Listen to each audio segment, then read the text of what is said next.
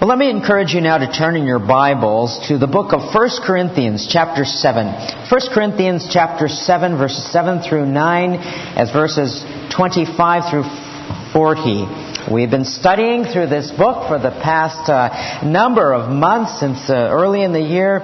We've been looking chapter by chapter, verse through verse. We've been looking at all of the issues that Paul has been addressing at this church in Corinth through this letter. And now we come to a passage of Scripture regarding the subject of singleness. 1 Corinthians chapter 7, verses 7 through 9 and 25 through 40.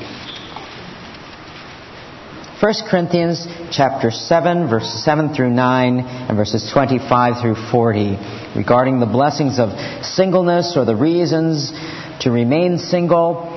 Paul writes here, beginning in 1 Corinthians chapter 7, verse 7. Yet I wish that all men were even as I myself am.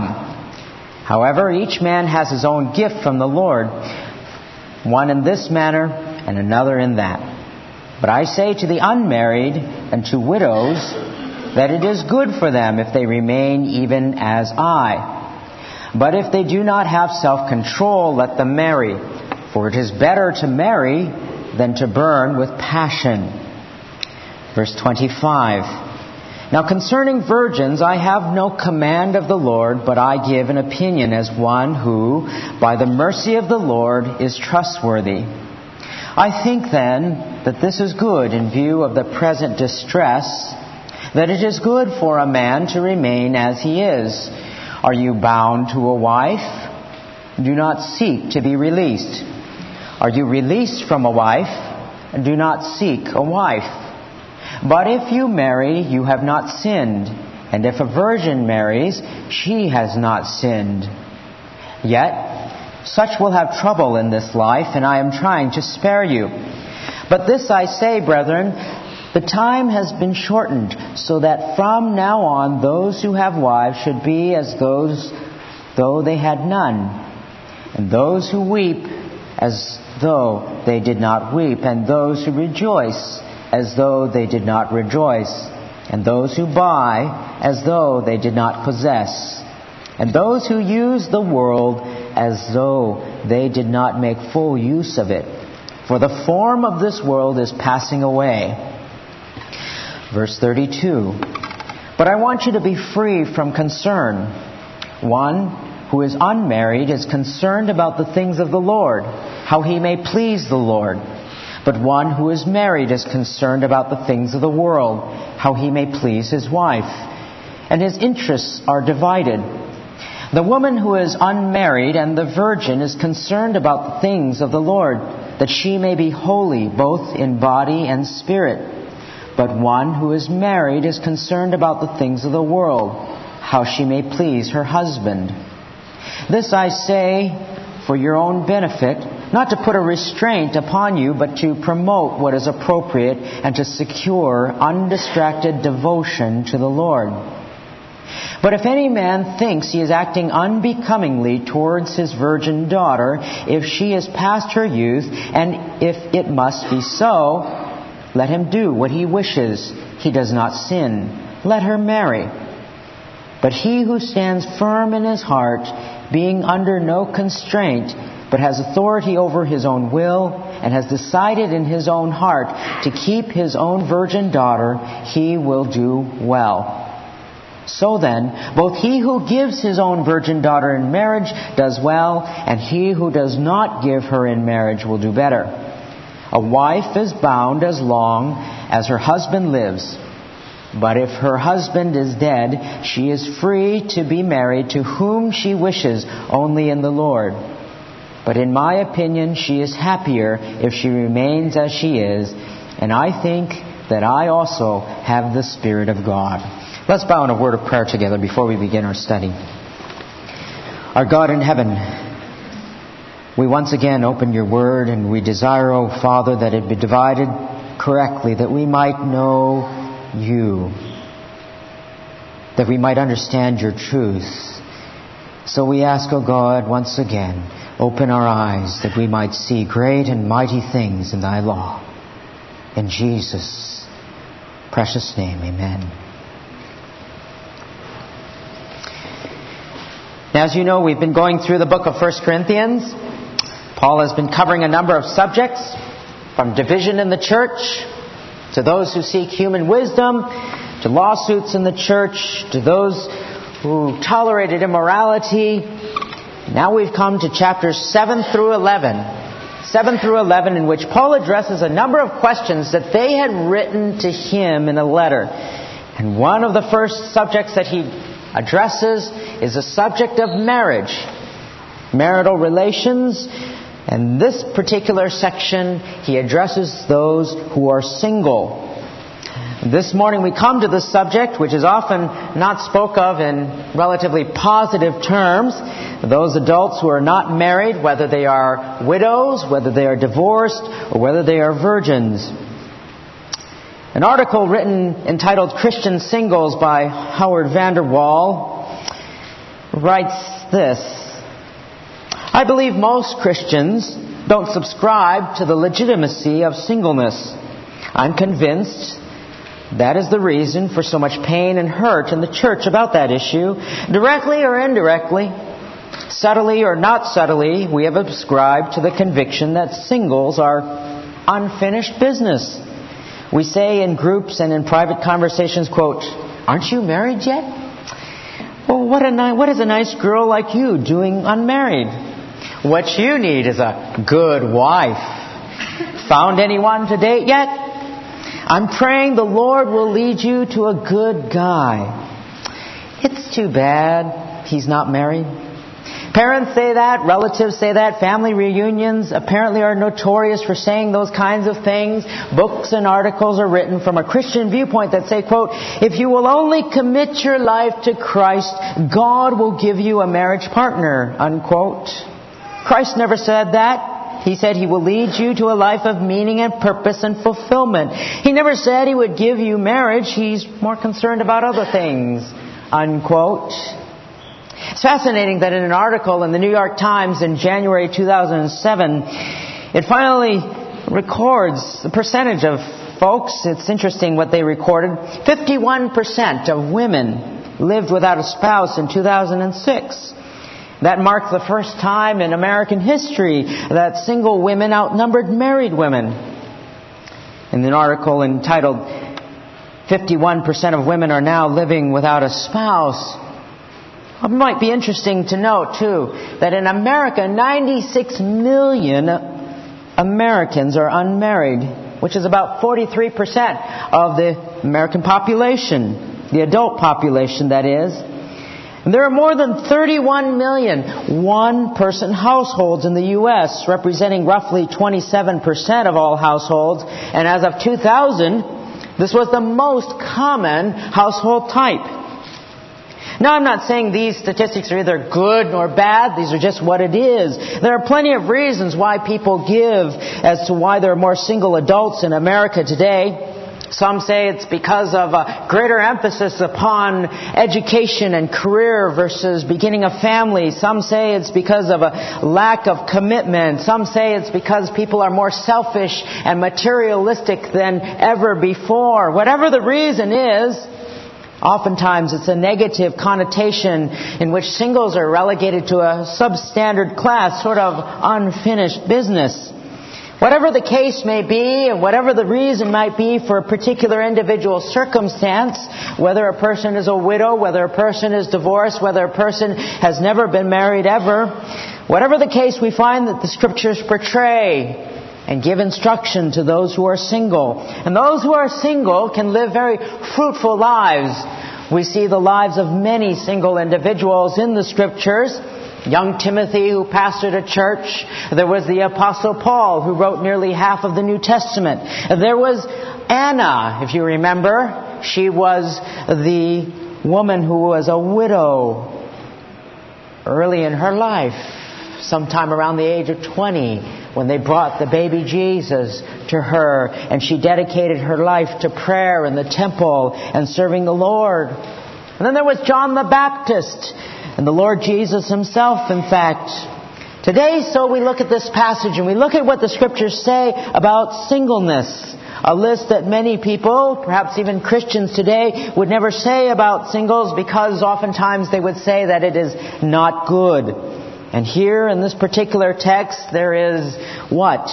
Instruction about the goodness, the blessedness, the benefits, and the joys of being single. Not to say that there is not blessedness and benefit to being married as well, but God has called different people to different callings in life. And so as we look at this particular passage, we look at two sections. We look at the section in verses 7 through 9, and then we look at the section from 25 through 40. And the first thing we note, among all things, is that singleness may be a gift. It may be a gift in verse 7. Paul writes, "Yet I wish that all men were even as I myself am. However, each man has his own gift from God, one in this manner and another in that."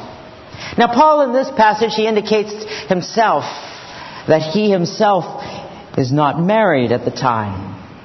Some people, there is some debate as to whether or not he was ever married. I believe that he was married at one time. I believe that he was a widower. He being a Pharisee of Pharisees, a person who followed the letter of the law, he being a rabbi and a member of the Sanhedrin, of which one would be required to be married. So sometime, I believe, his wife passed away, died. Somehow, I believe that he was married at one time. And Paul indicates here that he himself was a single individual, and he calls that singleness a gift. The word is charisma, the same word from which we get the word for spiritual gift, although in this particular context it's not necessarily a spiritual gift, but we know it is a gift from God. And more particularly, notice what it says. It says, each man has his own gift from God. One in this manner and another in that. Singleness is a gift, if one has that gift. And those who are married have their gift as well. Everyone has a gift. And whether that is a single life or a married life, both, it indicates, are gifts from God. And as I shared with you last week, some don't look at it as a gift of singleness. Some feel it is a curse of singleness. We know Scriptures tell us that it is a gift, whether one has one or whether one has another. Now, singleness is not a gift by default. In other words, if a person's been single for many, many years or unsuccessful in their personal relationships, they don't automatically, by default, have, quote-unquote, the gift. There could be a variety of reasons that a person is single. Maybe they're a particular missionary in a remote area. Maybe they have a different personality, such they're socially reclusive. It doesn't mean that God has given them that gift simply because of their marital status. Many people are widows, for example, or widowers. Many people are virgins or they're divorced. It does not mean that they have a particular gift. So not everyone who is single has the gift of singleness. And I mentioned to you before the question of how does one know if they have the gift of singleness? I've heard, people, when their son or daughter is getting older and they're thinking to themselves, boy, I wonder why they're not married yet. Johnny is 25. How come he's not married yet? And they start to think, well, does he have the gift or not? And so you ask yourself, well, the text gives us some indication of what is a part of this gift of singleness. How do you know if somebody has the gift of singleness? Verse 8, "But I say to the unmarried and to the widows, it is good for them to remain even as I. But if they do not have self-control, let them marry, for it is better to marry than to burn with passion." Now the question, first of all, before we come to that particular question, is who are the unmarried? You notice in verse 8 it says, the unmarried and to the widows. Well, the term simply means one who is not married. It's the word married with a negation prefix to it. This particular word is used 4 times in the New Testament. 4 times. Only 4 times. And it's used only in this book. In fact, it's only used in this particular chapter, this word unmarried. So when we do our study, we look at verse 32. Verse 32, the word there is unmarried, and in a general sense it simply means somebody who's not married. But then we look at verse 34. It says the woman who is unmarried and the virgin. So we know that this unmarried person is not a virgin. There are two different types or two different categories of individuals. We know that they're not a virgin. And then when we look at verse 8, it says, "But I say to the unmarried and to the widows." So we know that the unmarried that Paul is speaking of here isn't in reference to those who are virgins, is not a reference to those who are widows. But what does it say in verse 10? "But to the married I give instruction, not I, but the Lord, that the wife should not leave her husband. But if she does leave, she must remain unmarried or be reconciled to her husband." Here it refers to those who have been divorced. I believe that it refers to those who have been separated from their husbands. In other words, the unmarried are not the widows, they're not the virgins. I believe that they are the unmarried, either in a general sense in verse 32, or those, particularly those seemingly it indicates those who are divorced. But to those who are divorced and those who are widows, Paul writes it would be better. He says he thinks it would be better for them to remain single, except under conditions. Certain conditions. Number one, you ask, does a person have the gift of singleness? And the answer I would say is, number one, only if they are content. They are content in their singleness and have self-control. They're content in their singleness and have self-control. Some people are content being single. They don't have any interest in really being married. They do not, furthermore, verse 8, burn with passion, as the text says. In verse 9. They are self-controlled, they are satisfied, they're at ease with their marital state, and their satisfaction and contentment doesn't come from the fact that they've simply gotten used to a particular life. Some people have, quote-unquote, given up or resigned themselves because of many years of trying. They would get married if they felt like they had more success or more confidence. It doesn't necessarily mean that a person has that gift simply because they are single. But secondly, not only are they content and self-controlled, but secondly, they desire to use their life to serve the Lord. They desire to use their life to serve the Lord. As we'll see later, one of the benefits that God has gifted those who are single is the advantage of investing themselves for the kingdom of God. God gives particular gifts for people. He gives particular gifts, and those gifts are for a particular purpose. He doesn't gift somebody. I don't believe He gives somebody with a gift of singleness simply so that they can have more fun playing volleyball, have more desire to travel by themselves, pursue their own interests, or to live for themselves. No, I believe God has given them a particular gift and opportunities and blessings by which they can use their life to serve Him more. It doesn't mean that they're in full-time ministry. Maybe they might be a tent maker. Maybe they might be in a secular profession. But in their singleness, they desire to use their life for God. And so their aim is that to remain single. And God gives them that gift so that they can have undistracted devotion to the Lord. So, if someone were to ask, how do I know if I have the gift of singleness? I would say at least two reasons. One is that one is content and self-controlled. And secondly, that they desire really to use their life to serve God. Now, for most people, the norm is that they want to be married. They want to have a spouse. They want to have a family, or they have strong physical desires. But we know that some don't have those strong physical desires, as we saw last time in Matthew chapter 19, when Jesus is speaking of eunuchs. He's speaking of eunuchs, and He says, some were born that way. They do not see themselves in that particular way of desiring, having strong, burning desires. It is better for someone to be married if they do.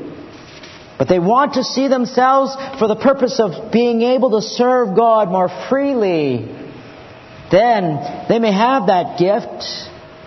The norm for the vast majority of people, though, is that God has for them a spouse.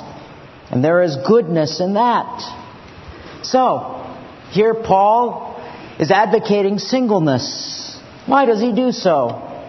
As I mentioned before, many people would see singleness as a detriment. as a curse, as something that is not complete, as something that is awful, as something that is negative. So addressing the subject of marriage, he is from verses 10 all the way through 24. But now he addresses this passage and he gives a number of reasons, a number of blessings that come for the single individual. In verse 25 he says, "Now concerning the virgins, I have no command of the Lord." And he uses this as a preface and he says, "I give an opinion by the mercy of the Lord who is trustworthy." Now what does that mean? I've had somebody say to me, "Boy, he gives his opinion. That means that this is not a part of the Bible, or that's not really what God said, that's what Paul says?" The answer is no. What Paul is referring to here is he has no previous command, no previous instruction about how singles ought to conduct themselves or the blessings of singleness. There is no previous command of the Lord. Now he gives what God will inevitably inspire as a part of His Word. Not to invalidate the inspiration of Scripture. No, God has made this a part of His Word as well. And here he gives 6 reasons. 6 reasons why singleness is a blessing. 6 reasons why remaining single can be advantageous. And the first blessing of singleness is this: preservation from outward family suffering. Preservation from outward family suffering. He writes in verse 26, "I think then that this is good in view of the present distress, that it is good for a man to remain as he is." What is the present distress that he is referring to? Why is he saying that it's good in view of this? The word is a word that we would translate or refer to, understand as calamity. And it refers to some impending difficulty. And Paul could have had in mind the impending persecution that was coming. He could have had in mind the problems that were very serious in the Corinthian church. He could have had in mind even that we are living today in the last days, a period of time when Jesus could come tomorrow. So, in light of the present distress, it's good for a man to remain as he is. And it very well could be that the fact that, you know what, today is one day closer to the Lord returning than yesterday was. And times are difficult. In Corinth, in history, Fox's Book of Martyrs writes about Erastus, who was the treasurer of the city of Corinth, who was a convert and one of the early Christian martyrs, likely converted by Paul. Or we think of even today, the calamity that has come upon a lot of people.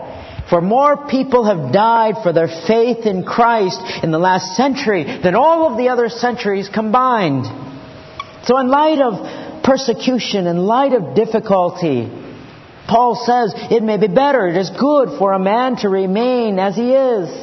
You see, it's a lot easier for a person who is single. They don't have to worry about what's going to happen to their family, or who's going to feed their children, or what's going to happen to their wife. When I've had the opportunity to travel abroad for missions work, and I think about those things. I think about dying. I think about what's going to happen. So I write out a little tiny, whatever a will is. I don't have to have anything formal. It all go to my folks anyways. I write down what I want. I kind of hide it someplace, and I tell my older brother, my will is here. This is what I'd like to be done, etc. Especially the more dicey areas, I just make sure that that's in order, and I think about being... And those of you who have been to Africa, we even talked about it there. It's not like if you were to pass away, they have a whole lot of refrigeration there for your body. And you would hate to be thinking about that, especially burdened with that if you have a family. And I think to myself, boy, having gone near the Congo border and how they kidnap people who are missionaries and they hold them for ransom or whatever, I think to myself, I don't have to worry about a wife worrying or who's going to feed my kids, who's going to support my family, etc. It would probably frustrate them. They'd think, man, we only got $50 out of this guy. Being a single spares one from the outward family concerns of persecution that may come or difficulty that might come, and the responsibility of being a father or a mother, a husband or a wife. He says here, because of the present distress, he's referring to something that is outward. And secondly, he says that one of the benefits of singleness is that you avoid the inward marital trouble. The avoidance of inward marital trouble, verses 27 and 28. It says, are you bound to a wife? Don't seek to be released. Are you released from a wife? Do not seek a wife. And she goes on, yet such will have trouble in this life. He's referring to those who marry. And I'm trying to spare you. Some in Corinth thought that being single was godlier than being married. In fact, they were asking, and we'll see in the coming weeks, some thought, well, I have a person who is unmarried. I've become a Christian, and my husband is not a believer. Should I leave him? And later on, we'll cover that passage in verses 10 and following. Some thought, well, it's much be better. I should go and be a monk. Don't think to yourself, oh, I wish I could be single. No, if you married, you have not sinned, it says. But there is trouble. There is trouble. The point is that neither is it wrong to be married, nor to get married. But becoming single if you're married or getting married is not something that we're to be preoccupied with. It doesn't mean that one is not to be open to opportunities God brings about, but one is not to be consumed with the idea that, well, I need to get married. Some people think that way. They're consumed with their singleness and wanting to be married. I remember a long time ago, and those of you who know me know that I like to meet people and I like to be friendly. When I was a kid, I used to open the window. My mother would be driving. I'd like to wave and say hi to all the people on the street. I thought to myself, why not bring them a smile on that day? Especially like those construction workers, because, they would wave back. The cops wouldn't wave back. They were just doing traffic or something. And I love to meet people. And a number of years ago, I remember this one time. And after church, of course, I like greeting people. And all those of you who know me too know that I don't always say the right thing sometimes. Sometimes I say the wrong thing. But in this case, I don't think it was what I said. I was greeting somebody. I saw somebody in the back. They were right over there, I remember. And I went over and I said, welcome to LHBC. Nice to have you worship with us this morning. And it happened to be a gal who was single. She brushed her hair. She looked at me and said, oh, I don't think I could ever marry a pastor. No, I don't think it's what I say. What did I say? I thought to myself, I don't want to marry you either. I just want to say hello. Some people are preoccupied with it. I mean, you ask some people. I have a good friend, long-time friend. I call him up. I say, hi, how are you? He says, I'm fine. I'm still single. I think to myself, man. Some people ask me things like, well, have you ever tried Equally Yoked? I say, no, I haven't. eHarmony, whatever it might be. They have a sale on this weekend. It's free. I tell them, no, I've never looked at those sites. No, are you against it or something? What's wrong? I say, no, I'm not against it. I mean, look at Dave and Cheryl. They're great.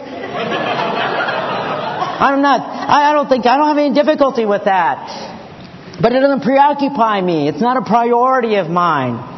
And it's funny what some people say. I get calls at the office sometimes, or, people come to visit church. Some of them are very, very upfront with me. Pastor, I'll tell you up front, I'm interested in meeting a nice Christian girl. And I'm thinking to myself, do you have any there? And I'm thinking to myself, well, yes, but none that I want to introduce you to right now. I mean, these folks, sometimes they're on the hunt. They're on the hunt. It's not wrong to take initiative, to be open to things, to pray, not be passive. Take whatever opportunities God gives to you. But it's not to consume one and to be preoccupied with getting married. Paul's intent is found in verse 28. Yet such will have trouble in this life, and I'm trying to spare you. You see, anytime you put two sinners together, it doesn't matter what the relationship is. Anytime you put two sinners together, you're going to have difficulty. You're going to have conflict. You're going to have communication issues or money issues or parenting issues or unfulfilled expectations for those who are married. And someday there's going to be the grief that comes when one spouse passes away. So you have all sorts of marriage and family counselors. You have all sorts of courses you can take in college. You can major in marriage and family counseling. You can't major in single counseling. You don't see single counselors. I mean, who am I going to argue with? Me, myself, and I? Marriage doesn't solve all of one's problems. Some people think, boy, I'm so lonely. I'm so lonely. I want, and of course it brings the benefit of that, but there are a lot of married people who are lonely as well. There are a lot of married people who bring that loneliness with them. Why? Maybe it's because of a lack of communication. They cannot connect or whatever it might be. Selfishness or unfulfilled expectation. And that's not to say that there's not tremendous benefit to being married. Of course there is, and we've seen some of those. But to one who is single, they can also have a fulfilled life. But one in this passage is not to be consumed with being married, nor is one who is married to be consumed with trying to be released from that marriage bond. Paul knows there is trouble, and he says he is trying to what? Spare people of that, if God has gifted them. Third reason, a proper perspective and priorities of life. Verse 29 through 31. And he says the time has been shortened. The time has been shortened. And then he says, those who weep, not as we. Those who weep, rejoice as though they did not rejoice, etc. And the point in that passage is that marriage is an earthly institution. Marriage is an earthly institution. It is temporal. Remember when Jesus was speaking about marriage in Matthew 22, verse 30? He says this, for in the resurrection, they neither marry nor are given in marriage, but are like angels in heaven. Now in heaven, you won't be going to any weddings.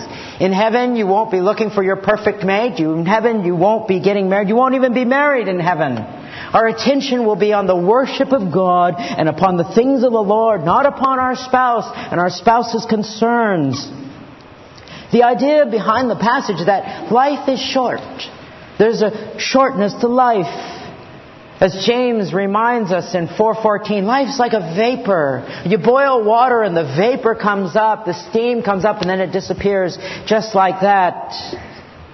And he lists a number of areas to keep in mind, your spouse or your good times or your bad times or worldly pleasures or worldly possessions. Whether you see it's the area of family or emotions or whether it's the area of the world, Paul wants us to what? Keep things in perspective, keep the priorities of life. Because what? Because there are things eternal that are more important. So he says here, if you're married or if you possess things or whatever it is, let's not be consumed with all of those things.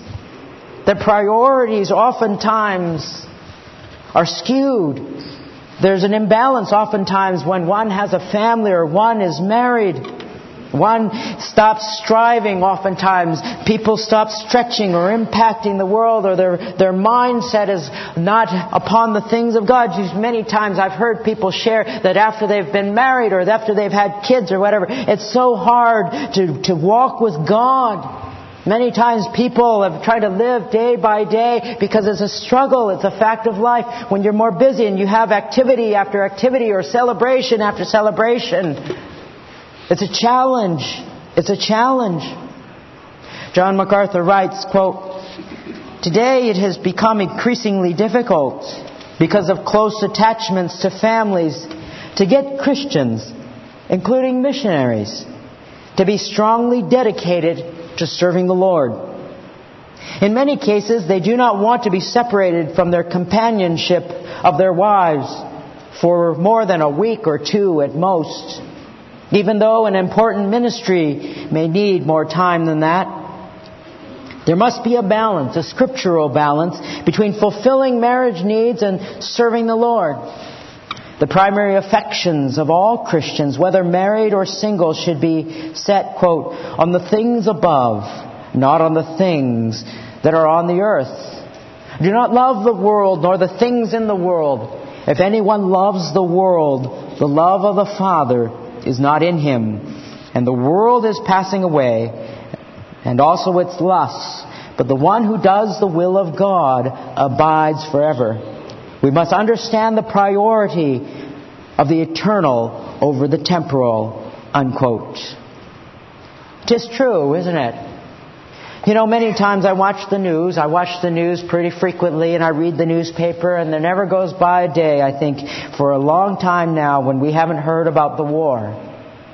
We haven't heard about our soldiers. We hear every day how they're doing. And I have a great admiration for them. Hundreds of thousands of people, hundreds of thousands of men and women who serve our country, and they go on tours of duty for 3 months, for 6 months, sometimes longer, to serve and to protect our country, don't they? They're dedicated, they're committed, they put themselves in harm's way so that we can enjoy the freedoms that we have. They do it for our country. They do it for honor. And their families stand proudly behind them. And they pray for them and they encourage them. And they hear, and when they speak, they say, "It is an honor for me to serve the United States of America, to serve this great country."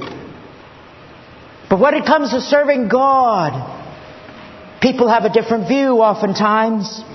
Investing in spiritual things, no one has asked anyone to be away for 6 months or 3 months. And rarely is someone even gone from their family for 3 weeks. Ask somebody to go away for 3 days, and it's a challenge. And it's really difficult for some to be gone for even 3 hours in order to serve the Lord.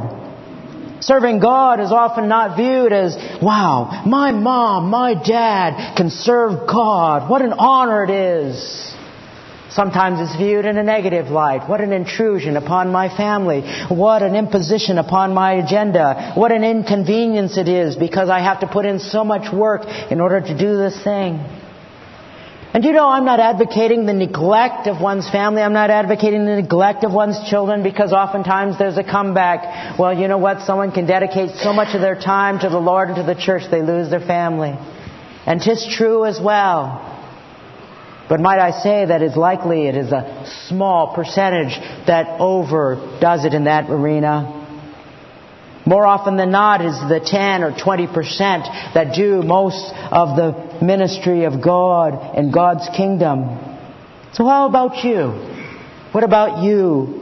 Do you have an eternally minded family? Do you have an eternally minded mindset? Would you say that we're living from next event to next event? Or would you say we are purposeful and intentional? Whether you're married or not, one's mind is to be upon the things of God.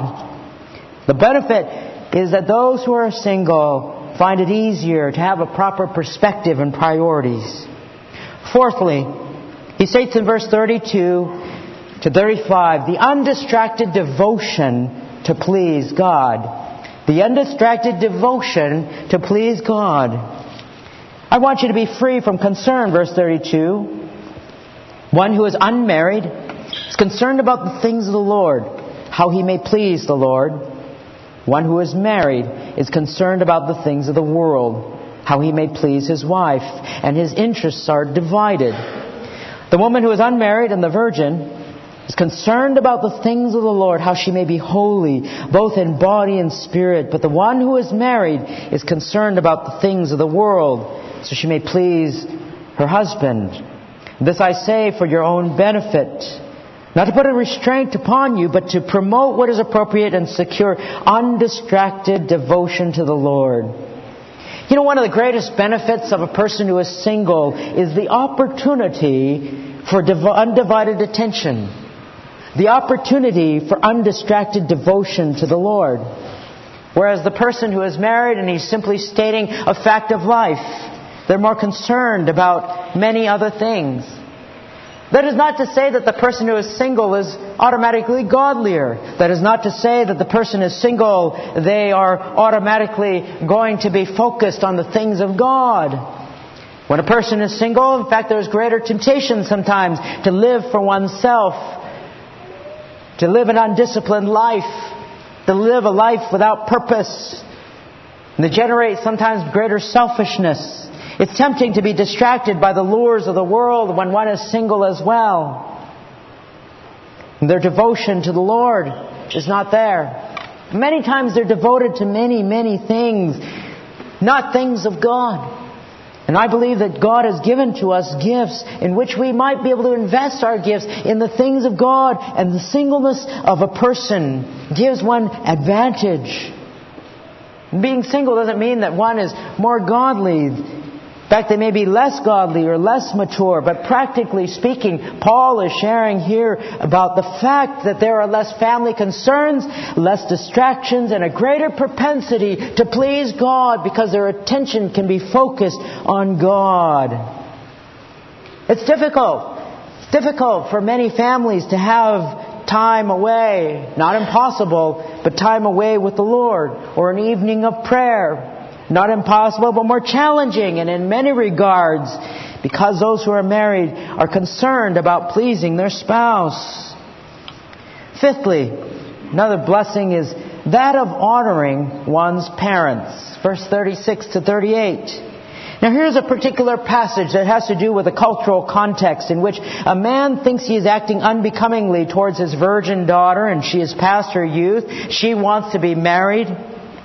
You see, in Jewish and Roman cultures, the fathers had a great deal to say in the marriage of their daughters.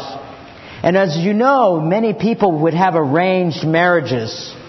Fathers would make an arrangement with another father, such and such a price, such and such a dowry. These would be the arrangements, and they would marry their daughter off. Now, some fathers were thinking, as one commentator writes, quote, in the light of extant teaching about the advantages of singleness, some of the fathers in Corinth apparently had dedicated their young daughters to the Lord as permanent virgins. Unquote.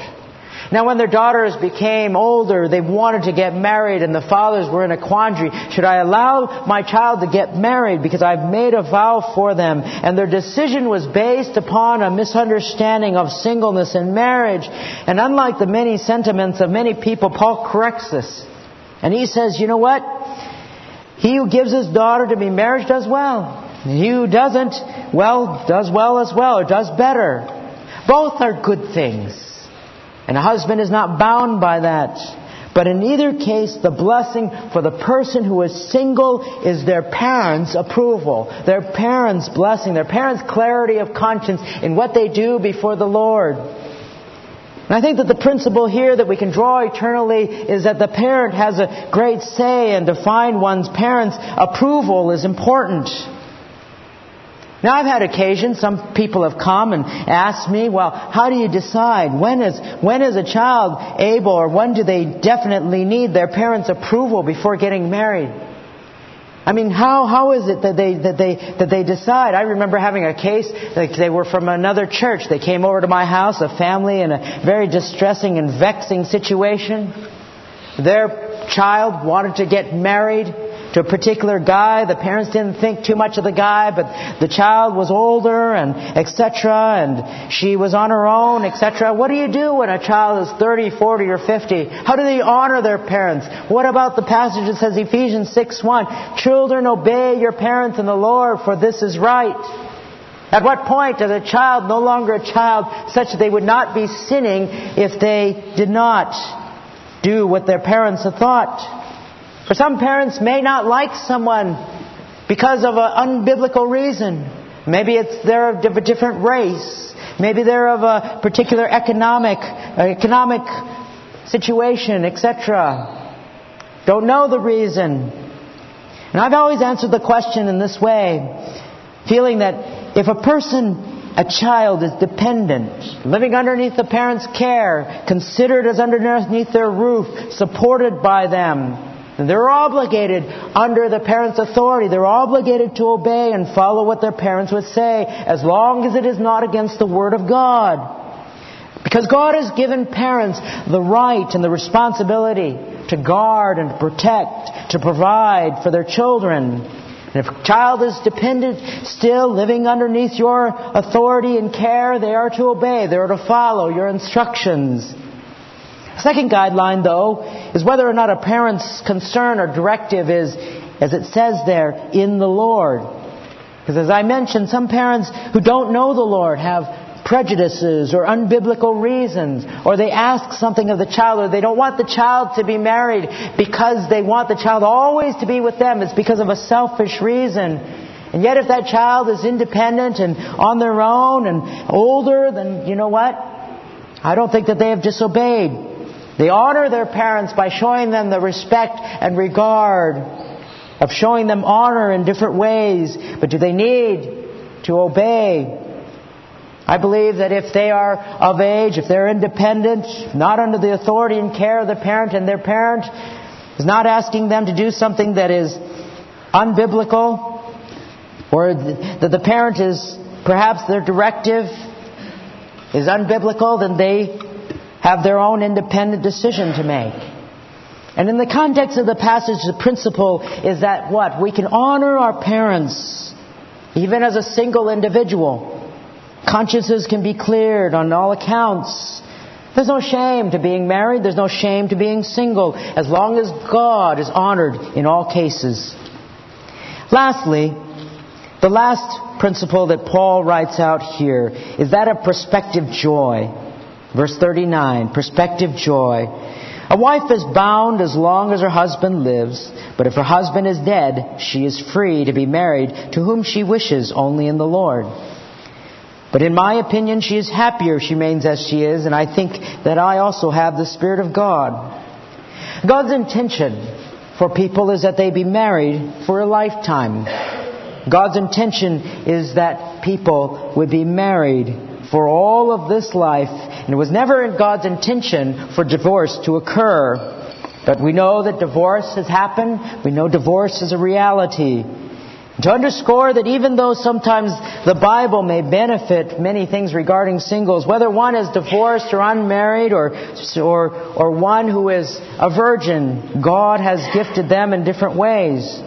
And for a person who is a widow, it says here, they're free to be married if they are widowed, to whom she wishes, only in the Lord. As long as they are a believer, as long as they are following the Lord's commands, they are free to remarry. They are free to remarry. She may very well, though, Paul says, may very well be happier if she remains unmarried. And just to counter the potential group of Corinthians that may disagree, he says, I think I also have the Spirit of God. Some Corinthians may have thought that advocating of a different view, but Paul affirms his own Spirit-filled life. So contrary to what people may think, being single has its advantages. Being single can be a blessing. Being single, one can experience lifelong joy.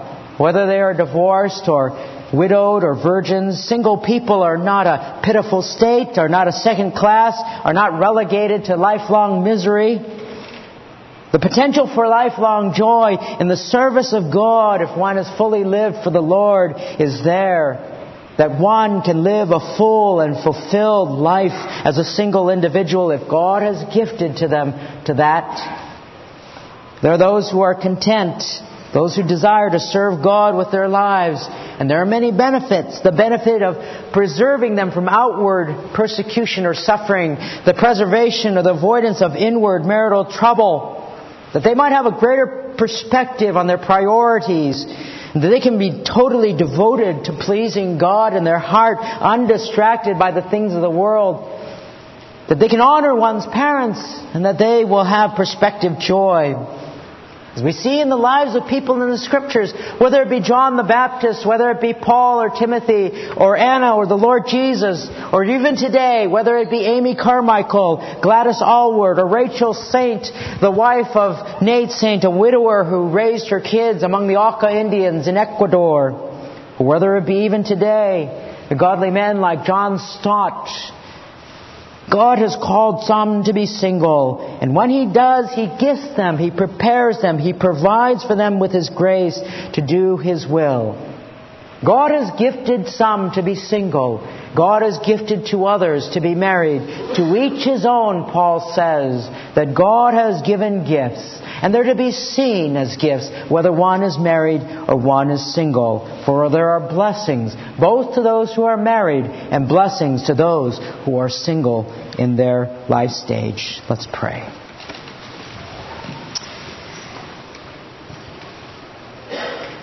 Father in heaven, we give you thanks. You have blessed us, O God, with the privilege of your word. And Father, I pray, O God, that you would be with those, whether they're single or married. For those who are in a marriage or those, we pray that you would help them.